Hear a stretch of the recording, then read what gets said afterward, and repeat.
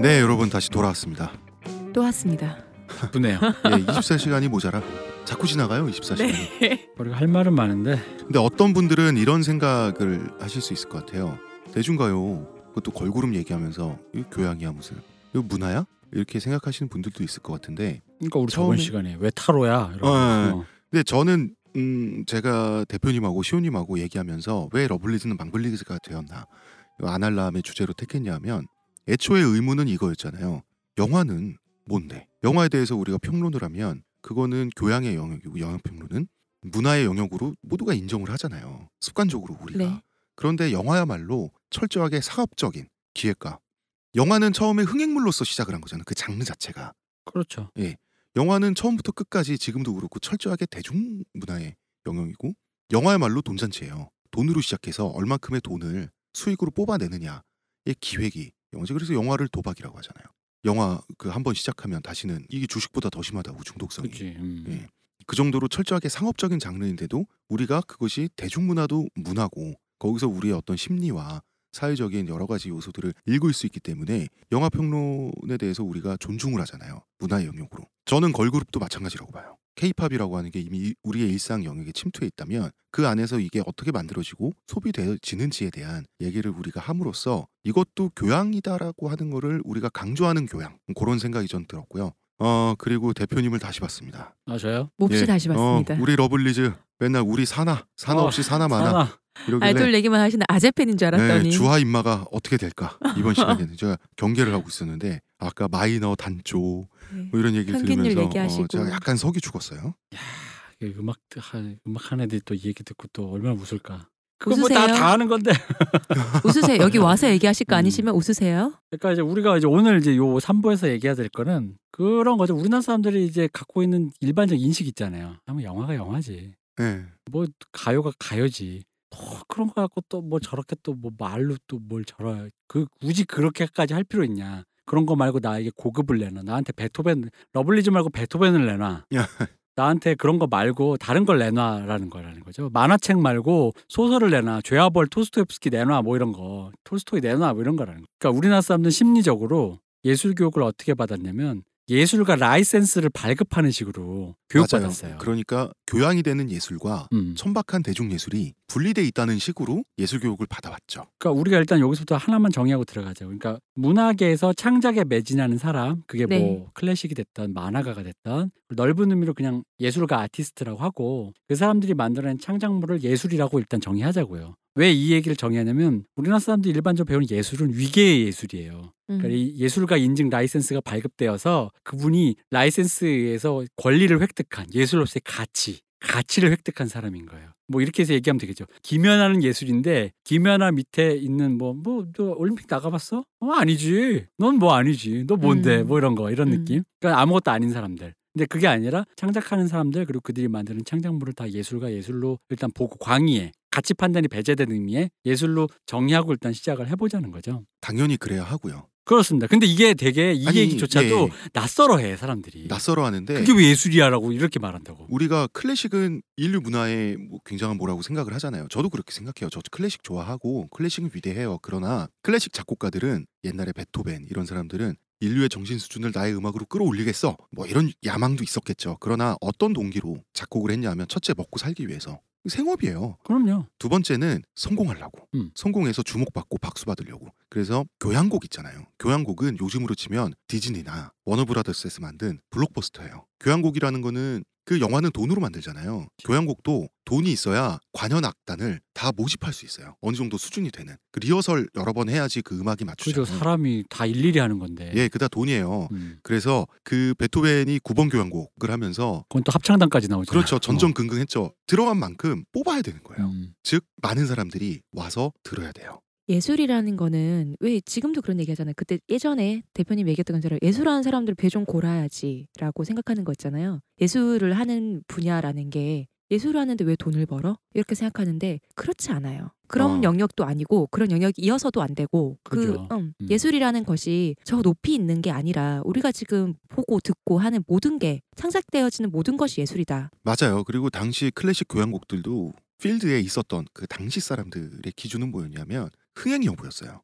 맞아요. 흥행이 되지 않으면 다음 편을 작곡해봐야 돈이 모이지 않아요. 상연이 안 된다고. 시연할 수도 없고. 그렇죠. 참고로 베토벤의 그 유명한 합창 교향곡은 흥행에 실패했습니다. 왜냐? 들인 돈이 너무 많아서. 첫째는 베토벤이 욕심을 부려서 들인 돈이 너무 많았어요. 이거는 자기 인생의 라이프워크, 손익분기점이 마스터피스이기 안 맞는 때문에 거죠. 그 합창단 구성도 각국에서 노래 제일 잘 부르는 사람들 데리고 와야 되고 이런 식으로 구성을 한 데다가 초연은 성공했어요. 2연, 3연, 4연 그 다음 공연이 연달아 실패한 이유가 오스트리아 빈에 날씨가 너무 좋아가지고 놀러 가서 갔구나. 귀족들이 그 나들이를 가더라고. 꽃놀이 가시고. 실패했어. 물론 초연을 들은 귀족들은 이거 꼭 들어야 된다. 날씨가 문제가 아니다. 합창 파트에서 모두 다 쓰러진다. 라고 열변을 토했지만 그 햇빛 앞에서 들어오지 않으면 사람이 알지 못하게 욕망할 수가 없잖아요. 그래서 초연은 흥행에 실패했다. 그래서 예술을 보는 그러니까 이런 문화를 보는 입장이란 게 두 가지인데 우리 예전에 한번 얘기했던 거 작가와 작품을 분리하는 거잖아요. 맞아요. 그러니까 예를 들어 방금 말씀하신 거 이 사람이 아무리 짜친 동기로 노래를 만들었어. 돈 벌 거야 후후후 이걸로 내가 유명 작곡가 돼서 세상에 오스트리아에 있는 여자 가수들을 내가 다 우하하 뭐 이런 거 있잖아. 다 뭐. 질펀하게 우하하하 뭐 집어 이런 거. 뭐. 근데 이런 동기로 했다고 하더라도 그 작품 예술일 수 있잖아요.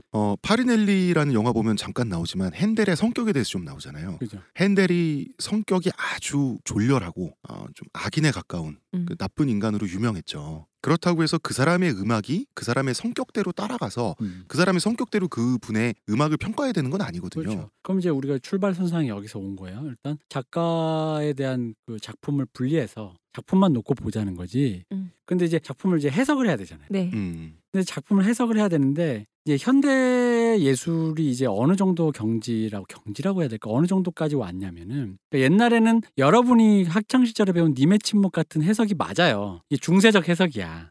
도상학이라고 그러죠. 기호학이라고도 하고. 기호학. 왜냐면 님 밑줄 딱 긋고 님이 조국이라며. 이런 거죠. 중세만 하더라도 서양 중세를 보면 그림에서 예를 들어서 그림에 굴이 있으면 그건 또 뭘 상징하고 굴은- 손에 들고 있는 정력제니까 뭐 이렇게, 그 구도도 다 상징. 섹스를 네. 상징하고 네. 그다음에 비둘기는 여성의 또뭘 풍만한 상징하고. 육체는 좀 접수에서 흘러내린 포도송이가 상징하고 그렇지. 그건 정해져 있는데 네. 인생의 희노애락은 뭐 해골이 막 이런 거 하고 뭐 이런 네. 건데 그거 말고 다른 해석의 여지를 받아들이지 않아요. 왜냐하면 흔히 말하는 공인인증서가 발급이 된다고 자꾸. 실제로 그때는 그 중세 시대가 왜 그러냐면 종교의 시대니까 그 의도로 제작을 한 거잖아요. 그 의도를 제작해서 그 의도를 읽어줬단 말이야. 그러니까 내가 한국말로 했는데 한국말로 받아들여줬다고. 네. 근데 유제는 한국말로 얘기했는데 일본말로 번역하면서 거기서 생기는 이상한 게 생길 수 있잖아요. 맥락이. 이상한 의도치 않은 오역이 생길 수도 있고. 근데 오역이 생겼는데 그게 이상한 재미를 불러일으킬 수도 있잖아요.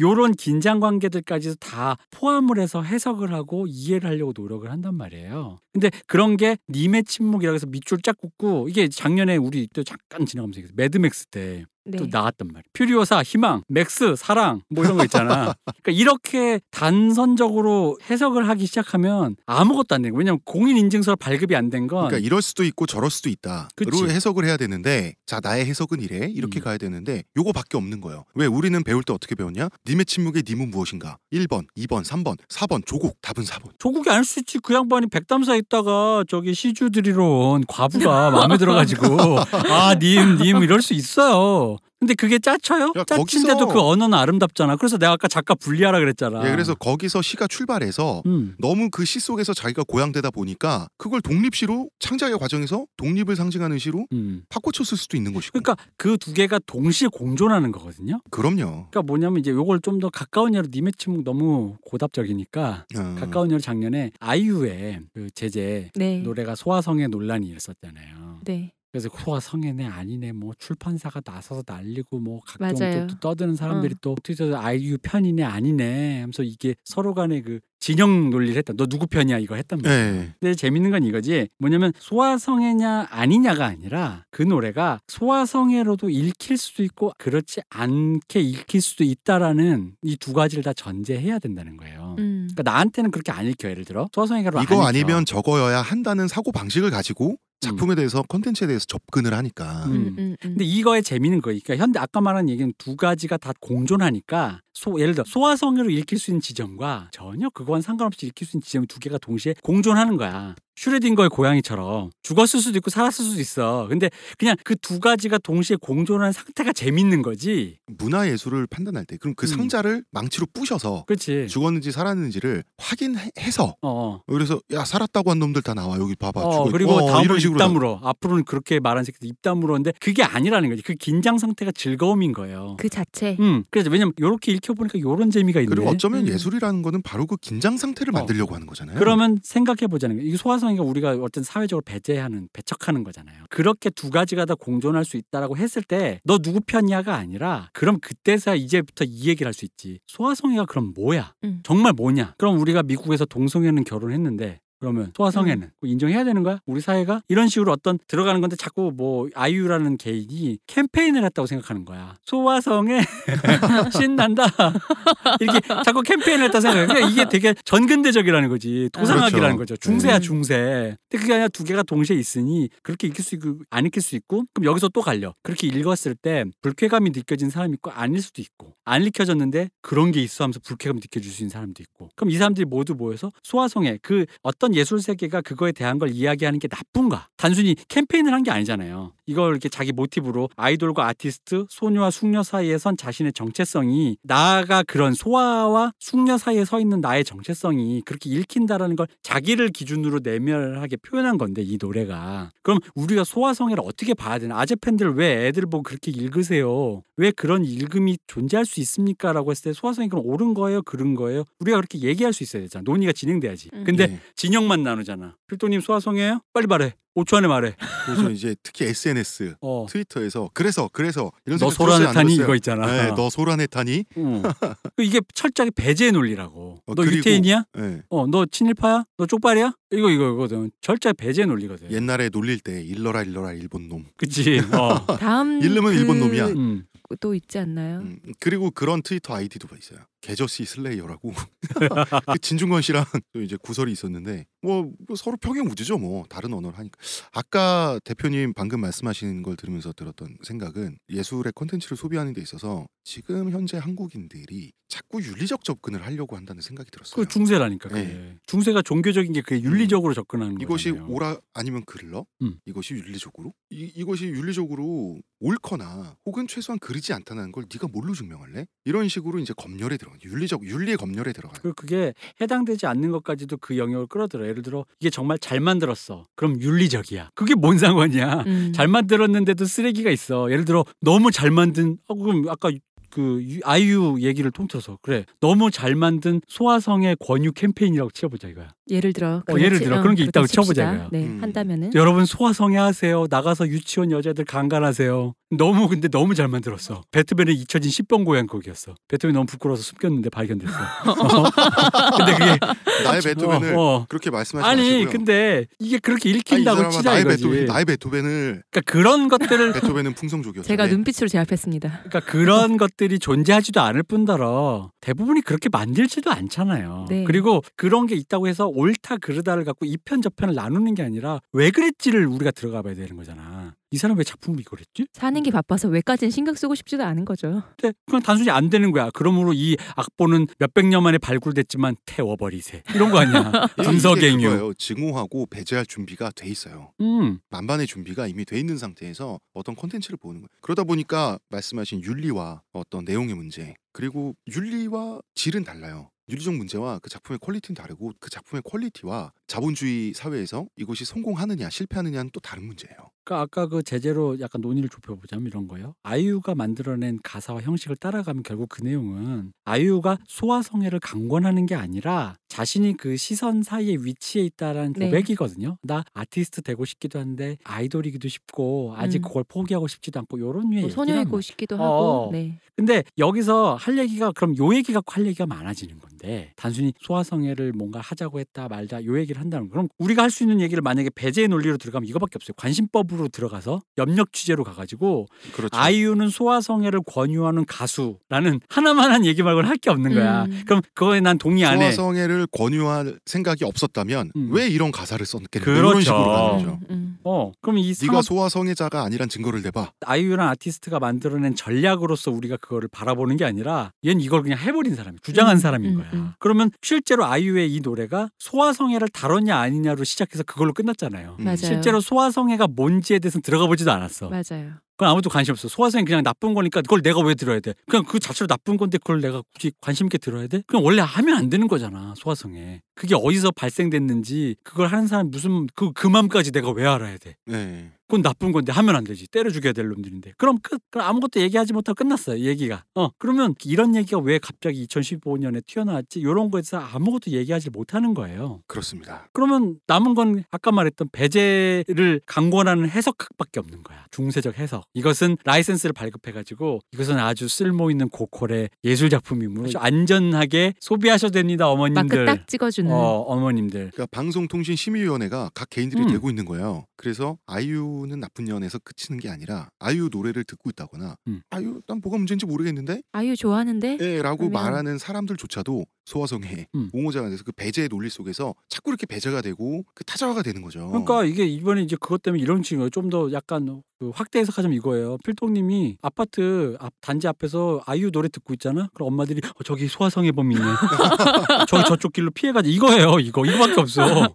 내가 아이유 노래 흥얼거리잖아. 그러면은 저기 저 사람 소아성애 범. 저쪽으로 돌아가자 얘들아. 저 사람 아마 전화번호 4885일 거야. 뭐 이런 거. 그런 거밖에 없는 거야. 제가 팔자가 3개가 들어가 있어요. 제 전화번호에 핸드폰. 예, 이런 식으로 봐봐 팔자가 있잖아. 그렇지 그렇게 되는 거 이제는. 팔자가 있잖아. 증거가 채집됐어. 2개 이상 들어가면 무조건 소아성애. 근데 3개나 있어. 3개야. 끝났어. 초강간범, 울트라 슈퍼 초강간범, 애구 뭐 남녀노소 안 가려, 뭐 이런 거 있잖아. 안경도 쓰고 있어. 안경도 세로로 세우면 팔자 모양이지. 맞아. 상징. 안경 세로로 세우면 팔자. 팔자는 아까 말했듯이 유아 소아성의 상징. 찍혔어. 빼박캔 뭐 이런 거.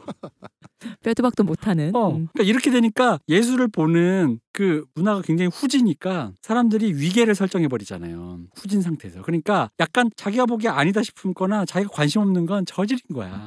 야 유재석이 하는 무한도전이 그게 무슨 예술이야.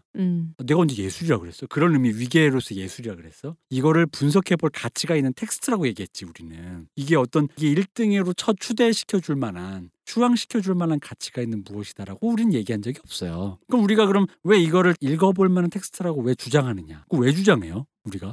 문화니까요. 아니 그러니까 문화니까. 네. 왜냐면 우리가 더 좋은 거 보고 싶으니까. 아니 우리가 적극적으로 소비하거나 우리가 그것을 싫어하거나 좋아하거나 우리의 감정이 거기에 동원되기 때문이잖아요. 그렇죠. 그리고 더 좋은 거 보고 싶고 더 좋은 거 보고 싶은데 그거에 미흡하면 좀 이런 거 좀 해줬으면 좋겠다라는 의미를 피력하는 거잖아요. 왜냐고? 더 좋은 문화를 누리고 싶잖아요. 문화에 대한 얘기라고. 문화 뭐냐고. 여러분이 먹고 마시고 즐기고 노래 부르고 다 하는 거란 말이에요. 만약에 이거가 안 된다? 입 다물라라고 시전한다? 음악은 음악이고 영화는 영화지 뭐 그런 거 갖고 그렇게 해라고 한다? 그럼 여러분은 점점 더 쓰레기 같은 걸 듣게 되고 보게 될 거라고. 그렇게 되면 만약에 나중엔 그럼 소멸이 돼요. 그럼 원시시 돼야 중세보다 더해. 원시야. 오늘 비 오는구나. 주거지를 고민해야 되고 동굴을 찾아서 빨리 들어가야 되고 내일은 뭐 먹지? 밭에서 과일이 열렸다든지 먹을 거리만 생각하고. 근데 실제로 지금 사람들의 삶이 있어요. 그러고 있잖아. 네. 너무 힘드니까. 네. 사는 게 힘드니까 문화에 눈을 돌릴 여력이 없어. 문화가 뭐 여유가 있어야 하는 건데. 2005년인가 6년에 우리나라에 이주해 와서 살기 시작한 한 영국인이 쓴 글이 있는데 그때만 하더라도 런던보다 한국의 생활 조건이 좋았다. 여기서 쭉 눌러 살까 이런 생각이 들었는데 지금 못 살겠다는 거예요. 본인의 소득과 서울의 물가와 서울의 집값과 모든 걸 비교해 봤을 때 이제 런던에 나 다시 돌아갈래. 그렇지. 이 박하사탕이 된 거예요. 그런 거죠. 그러니까 아무것도 안 되는 거예요. 삶의 조건이 이렇게 각박해지고 젊은 사람들은 취업도 안 되고 나이 든 사람들은 막 잘리고 치킨집 하다 망하고 이러다 보니까 노동 시간은 늘고 소득은 없고 마음의 여유도 시간 물리적인 여유도 없다 보니까 사람들이 말씀하신 대로 혈거 문화가 되는 거예요. 동굴 더 깊숙한 곳에 숨어야 되고. 그리고 문화 현상이나 어떤 건 뭐 이렇게 유행 같은 거를 돌잖아요. 알고는 싶은데 그걸 내가 깊이 알 시간이 없잖아요. 여유도 없고. 그러니까 이건 뭐야? 빨리 누군가 정리해주고 이 현상은 뭐야? 빨리 이건 뭔데? 이거 뭐가 옳은 건데? 어느 쪽으로 사람들이 가면 한 줄 요약을 원해. 어느 쪽으로 가면 맞는 건데 빨리빨리 알고 다시 넘어가고. 그러니까 맞아, 그러지 맞아. 말고 그냥 즐기시라고. 그 들으면서. 즐기기가 쉽지 않은 거죠. 근데 물론 즐길 상황이 안 되는 거 알아요. 즐길 상황이 안 되고 힘들잖아. 근데 이제 나는 사실 다른 팟캐스트나 다른 사람들 얘기하는 거 그 부분이 일정 동의해요. 이렇게 이제 어떤 얘기하다 보면 경제 환원론으로 넘어가요. 네. 경제가 이렇게 됐다. 사람들이 각박하다는데 나는 그것도 있지만 기본적으로 우리가 아까 말했던 맨 처음으로 돌아서 예술을 대하는 태도 있잖아요. 난 그것도 초래했다고 생각해요. 뭐냐면 우리 1부 때부터 쭉 감수성 얘기하고 그러니까 누군가를 이해하고 뭔가 아름다운 걸 보고 즐겁고 그걸 적극적으로 향유하려는 그런 것. 근데 여러분 아시겠지만 좋은 소설이나 좋은 영화가 얘기해 주는 것들 다 그런 얘기잖아요. 남 때리지 마라. 대머리 돌리지 마라. 사람 차별하지 마라. 배제하지 마라. 그것만 자세히 들여다봐도 그 여러분이 가정교육 받듯이 다 받을 수 위대한 예술가들이 다 해줬다고 그런 얘기. 근데 그런 거에 대해서 다 우습게 보고 아무것도 아니니까 여러분 편은 아무도 없는 거야. 그러면서 후진 것만 나오니까 그런 얘기 해주는 사람 다 사라지고 자 이제 그냥 뭐 흔들어 죽어 먹고 마셔 그런 것만 남은 거예요. 저는 그런 생각도 들어요. 어떤 문화나 막 영화를 본다거나 음악을 듣는거나 할 때 깊이 생각하지 않는 것 같아요. 저도 그렇고 어떤 영화를 봤을 때 그 여운이 남거나 할 때 뭘까라고 생각하고 아 이건 이런 거지라고 이런 얘기를 나한테 하고 싶었구나. 책을 읽더라도 그게 아니라 어떤 책을 내가 읽었으면 끝이야. 그 영화도 내가 봤으면 끝이야. 근데 그러니까 깊고 다양하게 생각하지 않다 보니까 그러니까 그런 것만 남는 그게 거죠. 이제 두 가지가 있는 거예요. 뭐냐면 하나는 내가 그렇게 생각 안 할 수 있어요. 근데 이제 나처럼 떠드는 사람 있잖아요. 네. 나처럼 떠드는 사람 있으면 저런 것도 있구나라고 인정하는 부분. 네, 그리고 네. 또 하나는 그렇게 생각을 안 할지언정 그 사람이 이런 거를 매체를 접하는 교육이 있잖아요. 네. 예술 교육. 그게 전혀 선행이 안 돼 있다 학교에서.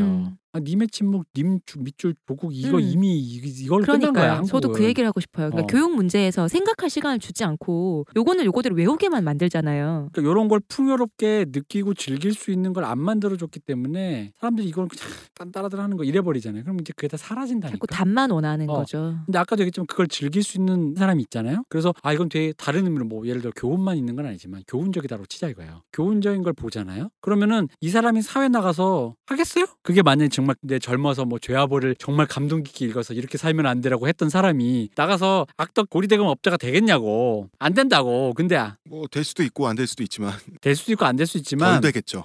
덜 된다고. 그게 예술이라는 게 사회에 끼치는 여러 가지 그런 감수성 있잖아요. 예를 들어 네. 이게 이렇게 보일 수 있구나를 아까 말했던 이 대머리라고 머리채를 쥐어잡다가 쳐맞았대잖아. 우리 일부에서.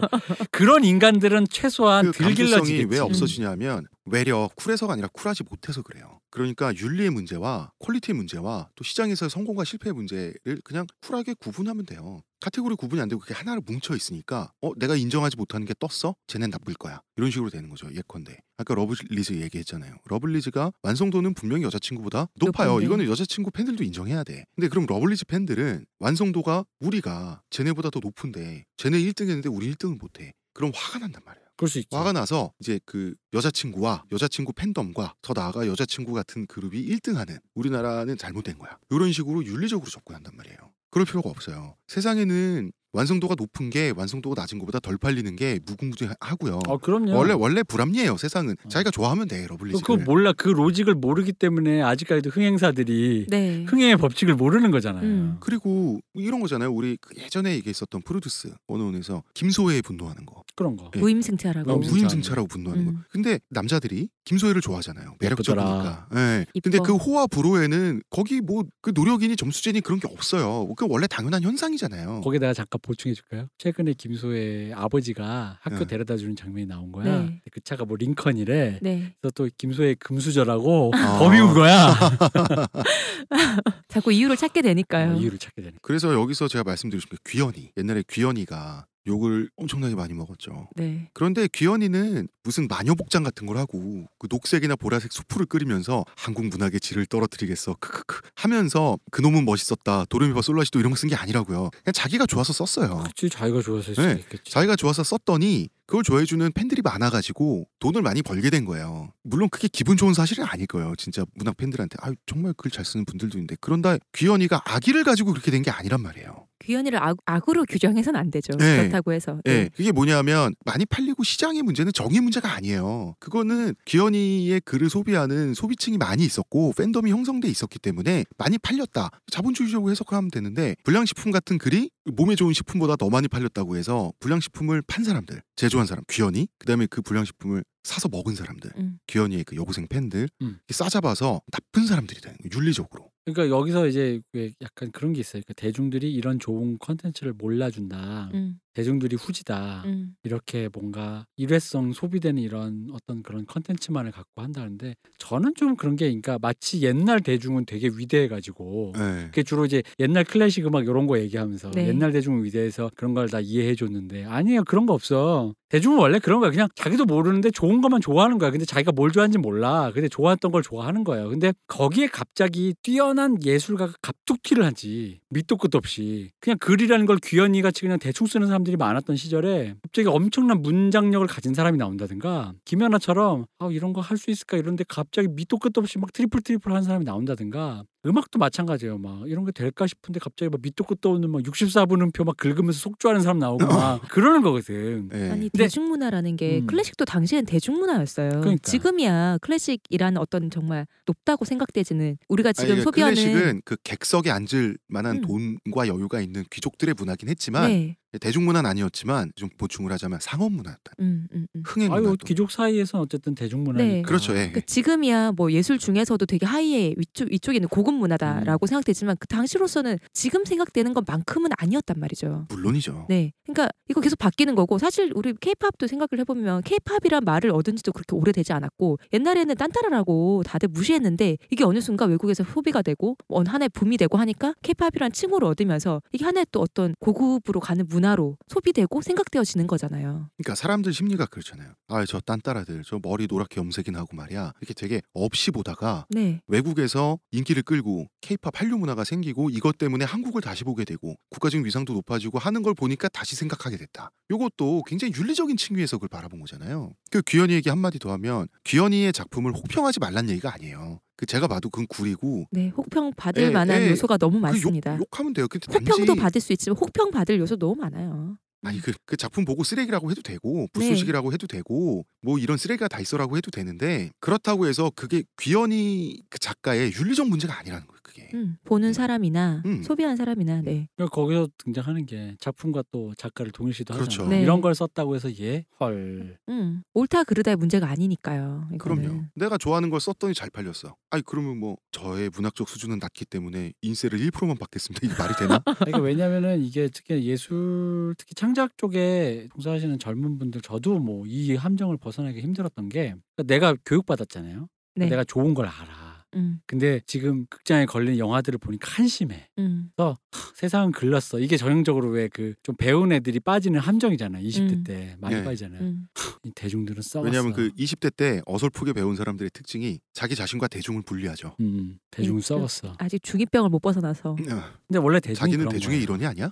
원래 대중이 그런 거고 내가 만드는 작품이 컬트인데도 사람들이 좋아할 수도 있고 너무 대중적인데도 외면받을 수도 있어요. 네. 이건 아무도 몰라. 그러니까 자기가 좋아하는 거 하면 돼 그냥. 그리고 근데 이제 내가 보기에 좋은 것도 좋아하면 돼요. 근데 이제 요거를 이제 훈계하듯이 자꾸 근데 이게 보면은 젊을 때만 그런 게 아니에요. 보면 예술가들 나이 들어서도 이 태도 견지한 사람 되게 많잖아. 예. 훈계하잖아 막. 힙합 가사에도 많다고. 진짜 이게 리얼 힙합인데 너희들 아무것도 모르고 막 그런 아이돌 그런 거 듣고 있어 막 이러면서 막 욕한다고 막 가르친다고. 엄마 욕긴 하지 마. 여자 욕긴 하지 말고. 저는 그래? 힙합은 대한민국 힙합에 대해서는 제가 이렇게 취향이 아니기 때문에 네. 그러지만 않으면 모든 걸 즐기시고 즐긴 다음에 그거에 대해서 여러분들이 적극적으로 근데 이제 그거를 아까 말했듯이 다른 의미의 저증이죠. 저증. 그러니까 판단, 윤리적 판단을 해가지고 심판을 해가지고 이거에선 안 된다 저거에선 된다라고 해버리면 여러분이 들을 거 없어져요. 그게 표현의 자유인 거예요. 그러니까 내가 표현의 자유로 사람들이 표현의 자유라고 말하면 이 사람들이 자꾸 오해하는 게 그럼 포르노도 보라는 거냐? 그러니까 포르노를 보더라도 좋은 포르노 볼 수 있게 만들어야지. 그럼요. 그 대표님 말씀에 100% 동감을 하기 때문에 네. 이제 저의 또 이제 자아분열이 있어요. 뭐가? 뭐냐면 저는 아까 말씀드렸지만 아까가 아니라 어제 말씀드렸지만 데스티니 그래피티 하는 거 있잖아요. 그 넌 나의 데스티니. 데스티니. K-팝에 중간중간 영어 나오는 거 있죠. 그게 너무 싫어요. 왜 우리도 영어 많이 쓰면서. 그러니까 저 사대주의는 뭐야? 그러니까 그게 싫은 거예요. 근데 그렇게 표현할 수 있고 그게 소비될 수 있는 거잖아요. 저는 글을 써서 그런지 모르겠는데 영어가 남발되는 거 있잖아요. 맥락 없이 여기에 대한 거부감이 있어요. 그러니까 되게 그게 저질스럽게 보인다. 내 눈에. 언어 파괴라고 말할 수는 있는데 저는 오히려 이제 거기서 그런 얘기를 하고 싶은 거지. 그러니까 그게 이제 문화적 사대주의가 아니냐는 거예요. 언어를 그렇게 써야만 하는 당위는 또 뭐냐는 거죠. 내 말은. 특히나 이게 일상 언어가 아니라 예술가가 표현하는 어떤 층위에서 넌 나의 운명이나 넌 나의 데스티니나 그러니까 아무튼 나는 인정해. 그게 네, 사대주의일 저의 수 있어. 거부감은 이거예요. 음. 그 당위는 없어요. 그러니까 네, 당위는 없는데 난 그게 싫다는 거야. 거기까지는 중요해. 그 싫다는 난 동의해요. 나도 꼰대기 때문에 그게 생리적으로 그게 막 100% 나한테 붙진 않아요. 넌 나의 데스티니까지는 괜찮아. 근데 막 그때 우리 힙합 잠깐 한번 라임 네. 한번 읊었잖아. 네. 그거는 조금 생리적으로 문제가 있어. 네. 그 정도까지 가면은 조금 문제가 있는데 어쨌든 그거나 이거나 별 차이 없어요. 마이 하트. 그냥 내가 러블리즈를 사랑하기 비트. 때문이야. 근데 내 말은 이거지. 내 감성을 그러니까 내가 싫은 감성이면 내가 내 감성을 나는 한번 돌아봐야 된다는 생각이 든 거예요. 왜냐면 내가 나는 힙합을 그렇게 좋아하지 않음에도 불구하고 그래서 힙합 대부분의 하는 사람들 보고 아 저런 힙합도 음치가 많아요. 제가 지금 말하고 있는 거는 음이에요. 이거 다. 근데 그거를 전혀 음악적으로 이해를 안 하고 있는 것 같다는 생각이 항상 드는데 음치가 많아. 근데 어쨌든 간에 내가 봤을 때 저거 뭐 하는 거야? 이런 생각이 드는데도 불구하고 어떤 애는 우아한 적이 있어 나도. 근데 걔가 쓰는 힙합의 가사나 언어가 방금 말한 넌 나의 데스티니 그라비티 뭐 마이 비트 마이 하트 학교 벌교 종교 이거 있잖아. 네. 이거 그런 거 투성인데도 불구하고 누군가는 우아라고 했어요. 네. 근데 그럼 내가 그 우아라고 했던 거와 뭐야 저 바보 같은 이거를 느낀 이 두 사람의 차이는 단 하나밖에 없어. 얘가 잘한 거야. 아무리 뒤져도 내가 모르겠는 거야. 이 차이를 모르겠는 거야. 그렇다면 이 차이에서 이거 내가 우아라고 했던 건 그럼 얘가 잘한 거야. 학교 종교 벌교라고 했는데도 불구하고 잘한 거야. 그러면 마지막에 남는 건 그거라는 거지. 근데 나 그럼 이건 거지. 내가 지금 감성적인 마음은 이거야. 난 너 얘가 싫어. 이거 싫은 거야. 그러니까 저도 그런 거예요. 근데 이걸 논리화하면 안 된다는 거지. 감성이 먼저 간데 아까 얘기했죠. 감성의 증거를 찾으면 안 된다는 거지. 그러니까 데스티니 그래비티도 아니야. 그래비티 이런 게 듣기 싫은 거예요. 근데 거기서 한 발 더 나아가면 그래서는 안 돼. 여기서부터 이제 꼰대가 되기 시작해. 내가 싫다는 이유만으로 내가 그러면 안 되지. 그러니까 내가 싫은 것과 그것이 옳지 않다라고 하는 것은 다르다는 건데. 그리고 나는 그 생각도 하니까 이거 약간 첨언하자면 이게 옛날에는 좀 이제 뭐 옛날 아직도 기억해요. 그 이지연 씨가 80년대 그런 노래를 발라드를 불렀는데 My Love 어쩌저쩌고 뭐 이런 노래가 있어요. 그래서 그거에서 한국 가요에 영어에 이런 언어 파괴가 심하다 그러면서 막 무슨 토크쇼가 있었어. 네. 80년대. 근데 지금 이제 그 널려 있잖아. 넌 나의 데스티니 네. 그라비티 한단 말이에요. 근데 이제 이거를 바라보면서 그러니까 이게 옳다 그르다의 문제가 아니라 지금 이게 광범위하게 이미 침투해 있잖아요. 그러니까 이게 현상이야. 그러니까 그렇다면 이제 이거를 개념화시켜서 우리가 한번 이게 뭘까 들여다봐야 된다는 거죠. 근데 지금 아까도 말했지만 이게 아까 그 제재처럼 이것도 그렇게 나뉘어져 있는 거야. 당위를 갖고 언어 파괴 새끼, 언어 파괴하는 언어 맞아요. 파괴범. 네, 그리고 얘네는 힙하지 못하게 왜 이래? 요건 이제 저도 이제 자기 반성적인 건데 제가 영어를 남발하는 거를 워낙 개인적으로 싫어하다 보니까 아이돌 노래들이 영어를 남발한다는 이유만으로 경외시하는 게 있는 거예요. 제가 근데 사실은 그런 감정적인 장벽을 좀 뚫고 들여다봐야 그 안에 뭐가 있는지가 보일 거 아니에요. 그렇죠. 네. 나는 그래서 이걸 개념화를 시도해보면 조금 사람들에게 다가가기 쉽지 않냐. 거부감이 있으니까 나는 이게 그냥 가치 판단 없이 현상으로 보고 그래서 다른 의미로 K-팝 K저씨 했잖아 우리가. 네. 그러니까 K적이다 이거야 나는 이게. 되게 그냥 K적인 그 현상. 자체에, K적인 현상인 거야. K 현상 그거 자체가 그라비티, 데스티니 이거. 옳다 그러다는 아니에요. 트와이스의 치얼업 베이비. 그래서 나는 셔럽인가 이렇게 봤어요 처음. 철업. 그래서 너무 미국적으로 발음하려고 노력하다 보니까 치얼업도 아니고 철업이 되는 거야. 이거 뭐하는 짓인가. 아니 그 동양인 소녀들 9명이 모여서 내가 얼마나 아메리칸 스타일인지 보여주겠어 하면서 우린 치얼업이라고도 안 해. 우리는 얼마나 미국적이냐면 우린 철업이라 그래. 이런 느낌이 저한테 오니까 10대 애들은 우리가 느끼는 내가 얼마나 내 영혼이 얼마나 1세계 시민인 것처럼 보여주겠다는 느낌이 아니라 그냥 자국의 언어처럼 아무 위화감 없이 받아들이니까 이게 그들과 우리의 층위의 차이거든. 교육의 차이도 나니까요. 교육의 차이도. 걔들 어릴 때부터 영어 배운 애들이니까. 내가 의식해서 영어를 썼다고 생각 안 하고 우리도 방금 하잖아. 뎁스가 있어 이런 말 하잖아. 그럼 약간 싱가포르 느낌 있는 거죠. 그죠. 옛날엔 80년대 싱가포르. 일본도 그런 표현 많이 쓰잖아요. 그러니까 우리도 의식적으로 뎁스라는 얘기를 그냥 우리도 아까도 얘기했지만 우리도 많이 쓰면서 그 그러니까 노래에서만 찾아서 그렇다. 우리끼리도 그렇게 상용화된 말하면, 얘기들 네. 그런 언어들이 거기에 있다라는 거지. 그렇다면 이제 이 현상을 우리 한번 제대로 한번 들여다보자. 네. 여기서부터 시작을 해야 되는데 아까도 말했지만 윤리 네. 옳지 않아. 이건 언어 파괴야. 나란 말싸미. 중기게 달라. 요거 해야 돼. 요거 용비어 첨가해야지. 너희들 뭐 하는 거니? 문자로 서로 사맞디 아니었어요. 근데 문자로 사맞고 있죠 사실. 왜냐면 철업 베이비 저 같은 경우도 철업 베이비 저거 꼭 영어로 해야 되고 그 영어 발음도 저렇게 부자연스러울 만큼 미국적으로 해야 돼라는 생각을 하지만 알아듣잖아요. 그걸 그렇게 느끼는 자체가 이제 우리가 좀 다른 거죠. 못 알아들으면 그게 오바. 오히려 내가 느끼는 우리는 이제 꼰대니까 우리는 이제 약간 거부감이 있으니까 그러면 나는 저 현상보다도 현상에 가기도 전에 우리는 아직 현상 가기도 거기도 멀었어. 내 거부감부터 한번 들여다봐야 돼. 맞아요. 내가 왜 이게 거부감이 드는 거야? 그럼 아까 내가 얘기했죠. 당위가 있어? 당위는 또 없어. 없어요. 나란 말싸움이 이러지 않았어. 그러니까 그럼 저의 뭘까? 그런 걸 싫어하는 저의 호불호의 코어에 저도 모르는 제가 들여다보지 않은 어떤 윤리적 문제가 있을 수 있어요. 그죠. 그러니까 우리는 그거부터 한번 들여다봐야 되는 거고 뭐 지금 여기서 그걸 다 들어가자는 얘기는 아니고 내밀하게 한번 서로가 생각을 해봐야 되지 않겠나. 그렇습니다. 네. 그러기 때문에 우리 같은 사람들이 이런 걸 갖고 떠들 때 네. 음악 갖고 저지랄이야 뭐 이런 거 있잖아. 자, 그럼 질문. 그러면 안 네. 된다 이거죠. 네. 나는 중간중간 나오는 영어 후렴구 같은 거 요게 싫어. 이 저의 싫은 걸 말씀드렸는데 시온님은 그 대중문화나 노래나 쇼프로가 됐든 뭐가 됐든 반복되는 것 중에서 우리나라에서 문화적으로 난 저것만 좀 싶은 거 있잖아요. 불호인 거. 전 중간에 뜬금없는 랩. 예쁜 소녀가 예쁘게 노래를 부르다가 갑자기 그 한국 이것도 발음이 왜 약간 이상하게 하면서 랩이 약간 이렇게 말하는 투가 아니잖아요. 전 중간에 뜬금없는 그 랩 좀 안 했으면 좋겠어요. 나도 동감. 저도 거부감인데 그래서 약간 난 이 중간에 거부감을 들여다보고 싶은 거야. 약간 중간에 약간 에러 나는 느낌이에요. 저는. 나도 그 거부감이 있는데 이게 왜 그런지 모르겠어. 그러니까 대표님을 뜨악하게 하는 그런 습관적인 불호는 뭐가 있을까요? 저의 습관적인 불호요. 그러니까 저도 솔직히 내밀하게 고백하고 우리 쇼미더머니 특집하는 것도 바로 내가 하자고 주장하는 이유도 바로 이것 때문이에요. 내가 한국 힙합이 나한테 되게 웃겨요. 저한테는 영어가 바래고 시온님한테는 뜬금없이 나오는 저질랩이 네. 바래고 대표님한테는 대한민국의 힙합 문화가 바래인 그렇죠. 건가요? 힙합 그 자체가 나한테는 설정 에러야. 나는 일단 이미 니 맘에 이거 하는 순간에 설정이 바로 현자 타임이 딱 와요. 니가 오늘 do my don't way 막 이런 거 있잖아. clap party. 방금 침이 제 노트북에 튀었습니다. 죄송합니다. 침이. 멀리도 갔네요. 이런 순간 내가 정말 이렇게 잠깐 이렇게 현자 타임이 온단 말이에요. 근데 웃긴 건 맞는데요.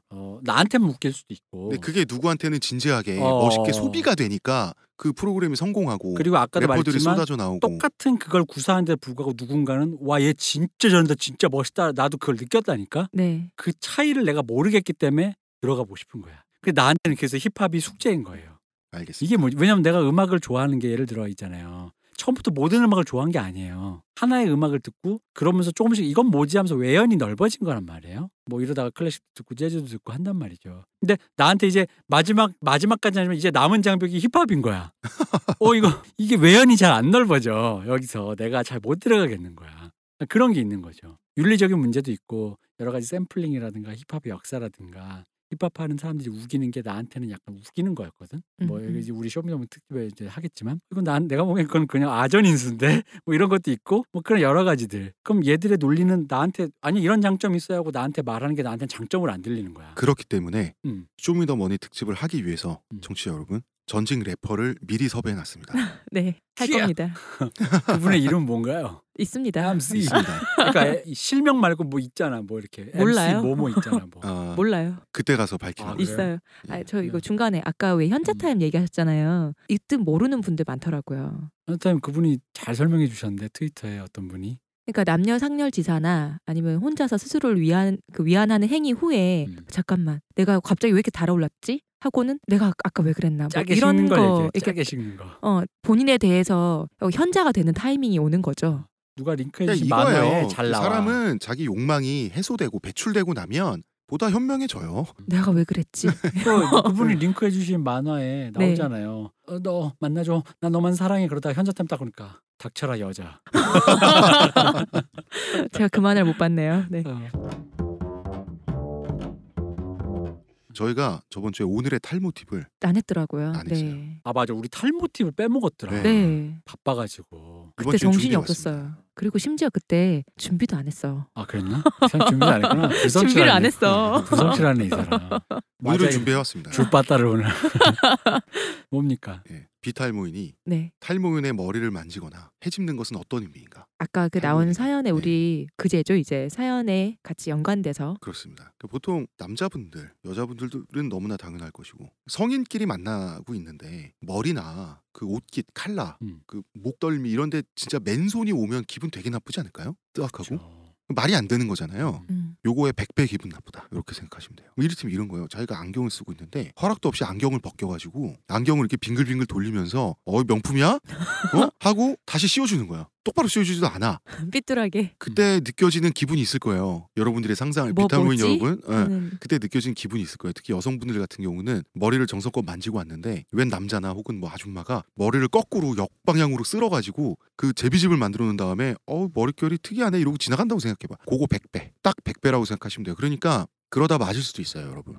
의절당할 수도 있고 사회생활 하시는 중이라면 어떤 일 당할 수도 있어요. 그리고 자기가 상사인데 신입사원이 좀 대하기 편할 거 아니에요. 탈모가 있어서 만지다가는 하극상 당할 수도 있고 그렇다는 거. 난 원한의 대상이 될 겁니다. 아까 그런 감상을 느꼈어요. 난 이런 상상을 해주면 남자분들이 좀 쉬울 것 같아. 뭐냐면은 내가 되게 공들여서 만든 프라모델이 있어. 근데 아버지가 공부는 안 하고 뭐 이런 감성 이거 꽈직 그런 기분을 건담에 느꼈어. 뿔을 부러뜨리는 그냥 그런 그거의 거. 100배라고요. 왜?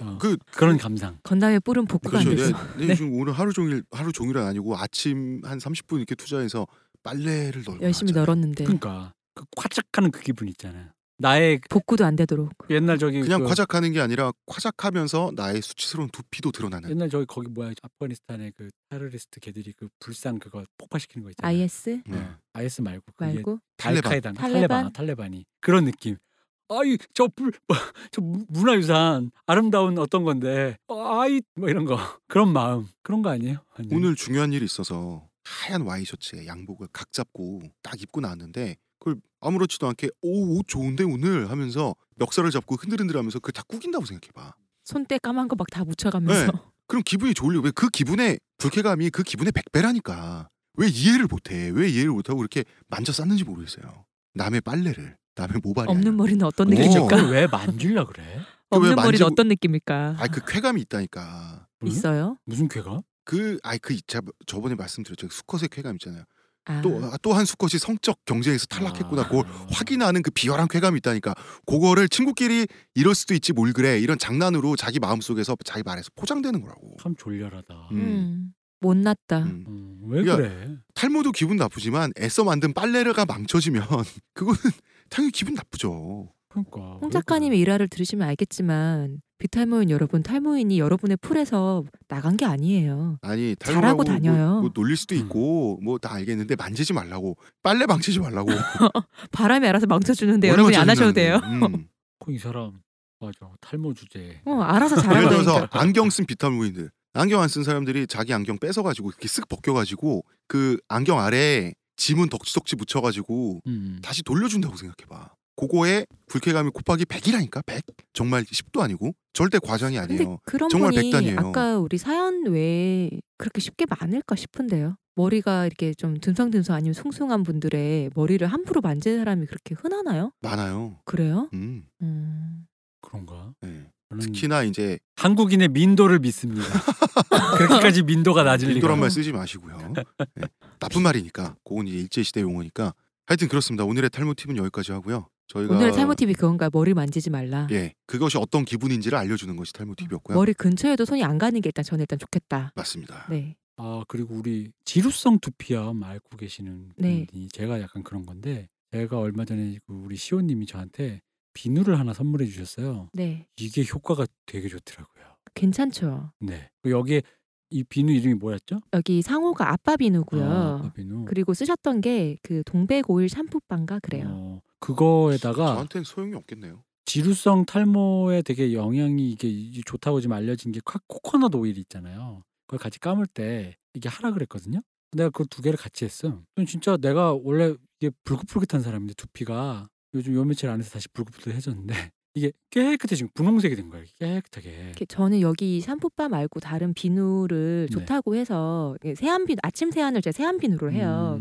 보통 일반 비누 말고 피부가 당기니까. 근데 되게 괜찮더라고요. 저희가 아빠 평이 비누랑 좋아서 아무런 관계가 없는 아무런 관계 없어요. 사람인데 제 돈 주고 샀습니다.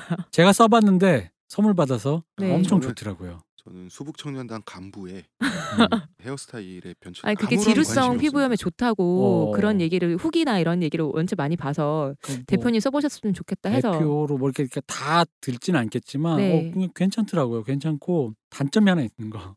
빨리 빨리 나온다고. 달아. 근데 그때도 얘기했지만 이게 비누를 꼽아서 이렇게 비누를 그냥 보통 비누 가게 놓으면 무르잖아요. 빨리 안 마르니까. 근데 공중에 이렇게 자석으로 착 붙여서 그런 무르는 걸 예방해주는 그런 또 그런 게 있어요. 뭐 이게 다이소에도 비싸요? 팔고. 아니요, 싸요. 어. 제가 곧 살 건데 제가 또 그거 하나 사다 드릴게요. 그래요. 그러니까 나도 그냥 이거 해놓고 별로 안 비싸다니까 한번 지루성 두피염으로 고생하시는 분들. 아, 비누 같은 그게 뭐가 경우에는 고생이에요. 그거 고생이요? 고생이죠. 뭐가 고생해요. 그 머리도 풍성하시고. 등드름 나는 것처럼 네. 고생이죠. 아파, 그리고. 아, 이 비누 같은 경우에 사실 비누 값으로 생각하면 비싼 편이에요. 지루성 두피염 때문에 탈모가 온다니까. 그게 오래돼가지고. 뭐 그냥 보통 일반 비누 생각하면 당연히 비싸겠죠. 근데 세안 비누 종류는 원래 좀 비싸고 샴푸 바로 나온 거니까. 네. 하여튼 그 그렇습니다. 원리 방금 그 나온 얘기 있잖아요. 네. 지루성 네. 그리고 이제 탈모의 상관관계. 그 다음 시간에 탈모 팁으로 제가 말씀드릴게요. 알겠습니다. 아, 그렇습니다. 우리가 아주 알찬 방송이네. 우리 이제 끝난 건가요? 다음 시간에는 네. 제가 섭외 전화를 한번 돌렸는데 네. 그분이 섭외 긍정적으로 고려하겠다 이렇게 말씀하셨는데 나오실지 안 나오실지 모르겠어요. 네. 그분이 이제 시간이 되실지 또 요새 그분은 건강도 누군가요? 아까 말한 MC? 유명하신 분입니다. 그분이 아니고 아, 그분 또 아니고 또 다른 분? 네, 그 팟캐스트계 나름 스타이신. 나름이 아니라 나름이 아니죠. 나름이라니요, 감히. 내가 본인이 실수했어. 얘기했잖아요. 내가 실수했어. 감히. 감히. 뭐 나름이 정봉주 국회의원 오늘. 아니고. 보고 싶네요. 그 정도 되시는 그래? 팟캐스트의 스타 중에 스타. 팟캐스트계 셀럽. 예, 셀럽을 저희가 모실 예정입니다. 오. 확정은 아니고. 근데 그분이 오시겠다 할 때 오실 거예요. 예, 그렇게 될 그분 예정. 시간 뭐야 그럼 뭐 예고라고 왜 말하는 거야? 올 때 얘기해줘야지. 그건 아니 그래. 기대감을 갖고 계시라고. 난 당장 다음 주에 나오시는 줄 알았네. 나도 뭐 떡밥만 자꾸 뿌려. 그러게. 하지도 않을 거면서. 떡밥 뿌려서 저한테 손해 날 건 없잖아요. 제가 뿌린 떡밥. 그건 그래. 자, 청취자 여러분 여기까지 하겠습니다. 네. 안 물어봐도 알려준 남 얘기 안알람이었습니다. 감사합니다. 감사합니다. 아 잠깐만. 우리 오늘 소감 한마디씩 해요 빨리. 아, 그렇구나. 소감해야지. 뭐 다짜고짜 그냥 인사하고 끝내고 그래. 오늘 8회 방송이었는데 원래 9회 방송을 하고 있었어야 되는데 한 주 결방을 하느라고. 그래서 청취자 여러분은 2배 더 들어주시면 되겠습니다. 2번 들어야 되나요? 1회에 한 번은 두 그럼 번씩. 되죠. 예. 네. 아 저희가 방송을 하루 쉬었잖아요. 한 주. 이게 되게 다, 휴가 같았죠. 네 이게 다 들으신 청취자분을 조련하기 위해서. 이게 전략이다. 이게 토요일에마다 저희가 방송을 하는데 방송할 때 굉장히 즐겁거든요. 너무 좋아요. 그런데 하루를 쉬었잖아요. 저번 네. 주를 쉬고 나니까 뭔가 되게 휴가 오던 기분인 거예요. 역시 아무리 즐거운 일도 쉬는 것만은 못하다. 네. 그럼. 어차피 저희 그날 모여서 회의했거든요. 근데도 좋더라고요. 뭔가. 하지만 여러분을 만나뵙지 못한 점에선 슬펐습니다. 아이고 그러셨어요? 네, 빨리 보고 싶었고요. 네, 러블리즈 얘기도 좋았습니다. 망블리즈가 아니라는 점을 확인할 수 있어서 맞아, 좋았습니다. 그래. 홍 작가의 목소리도 좋았고요. 드디어 이걸 계기로 수많은 팬분들이 러블리즈 앨범을 좀 많이 듣고 그리고 웬만하면 저기 텔레비전에 나오는 그런 어질 그 음으로 듣지 말고 한번 귀에 꽂고 한번 본격적으로 한번 들어보세요. 이거 진짜 좋다니까. 아 그리고 맞아 하나 더 팁. 여러분 여러분이 생리적인 거부감이 있는 건 아시겠지만 티아라의 효민이 새 앨범이 나왔어요. 의지돌 티아라에. 네 그렇죠. 그 왕따 사건 때문에 거의 뭐 바닥으로 추락한 네, 예술관 역시 기스가 있어요. 그러니까 흠집이 있어요. 기스 한번 나더니 힘든 이번에 새 일을 겪고 앨범 나서 정말 좋아요. 모든 곡이 다 좋고 효민 씨의 새 곡이 정말 좋습니다. 정말 멋있습니다. 한번 꼭 들어. 그러니까 거부감 저도 이해해요. 저도 그랬어요. 근데 새 앨범이 있길래 그냥 저는 이제 나오는 앨범 다 습관적으로 들어보니까 네. 한번 들어보자 들어봤는데 거짓말 안 하고 만약 이 추세로 하면 이게 올해 상반기에 나온 앨범 중에 최고다. 이것도 이어폰으로 한번 들어보라고 네. 하셨었어요. 네. 저는 일단 그렇게 생각합니다. 한번 들어보세요. 이대로 이거 묻혀지는 거 이거 컬트 되는 거 너무 안타까워요. 저는 들어보겠습니다. 네. 그럼 이제 수고하셨습니다. 네. 수고하셨습니다. 듣느라 고생하셨습니다. 네. 감사합니다.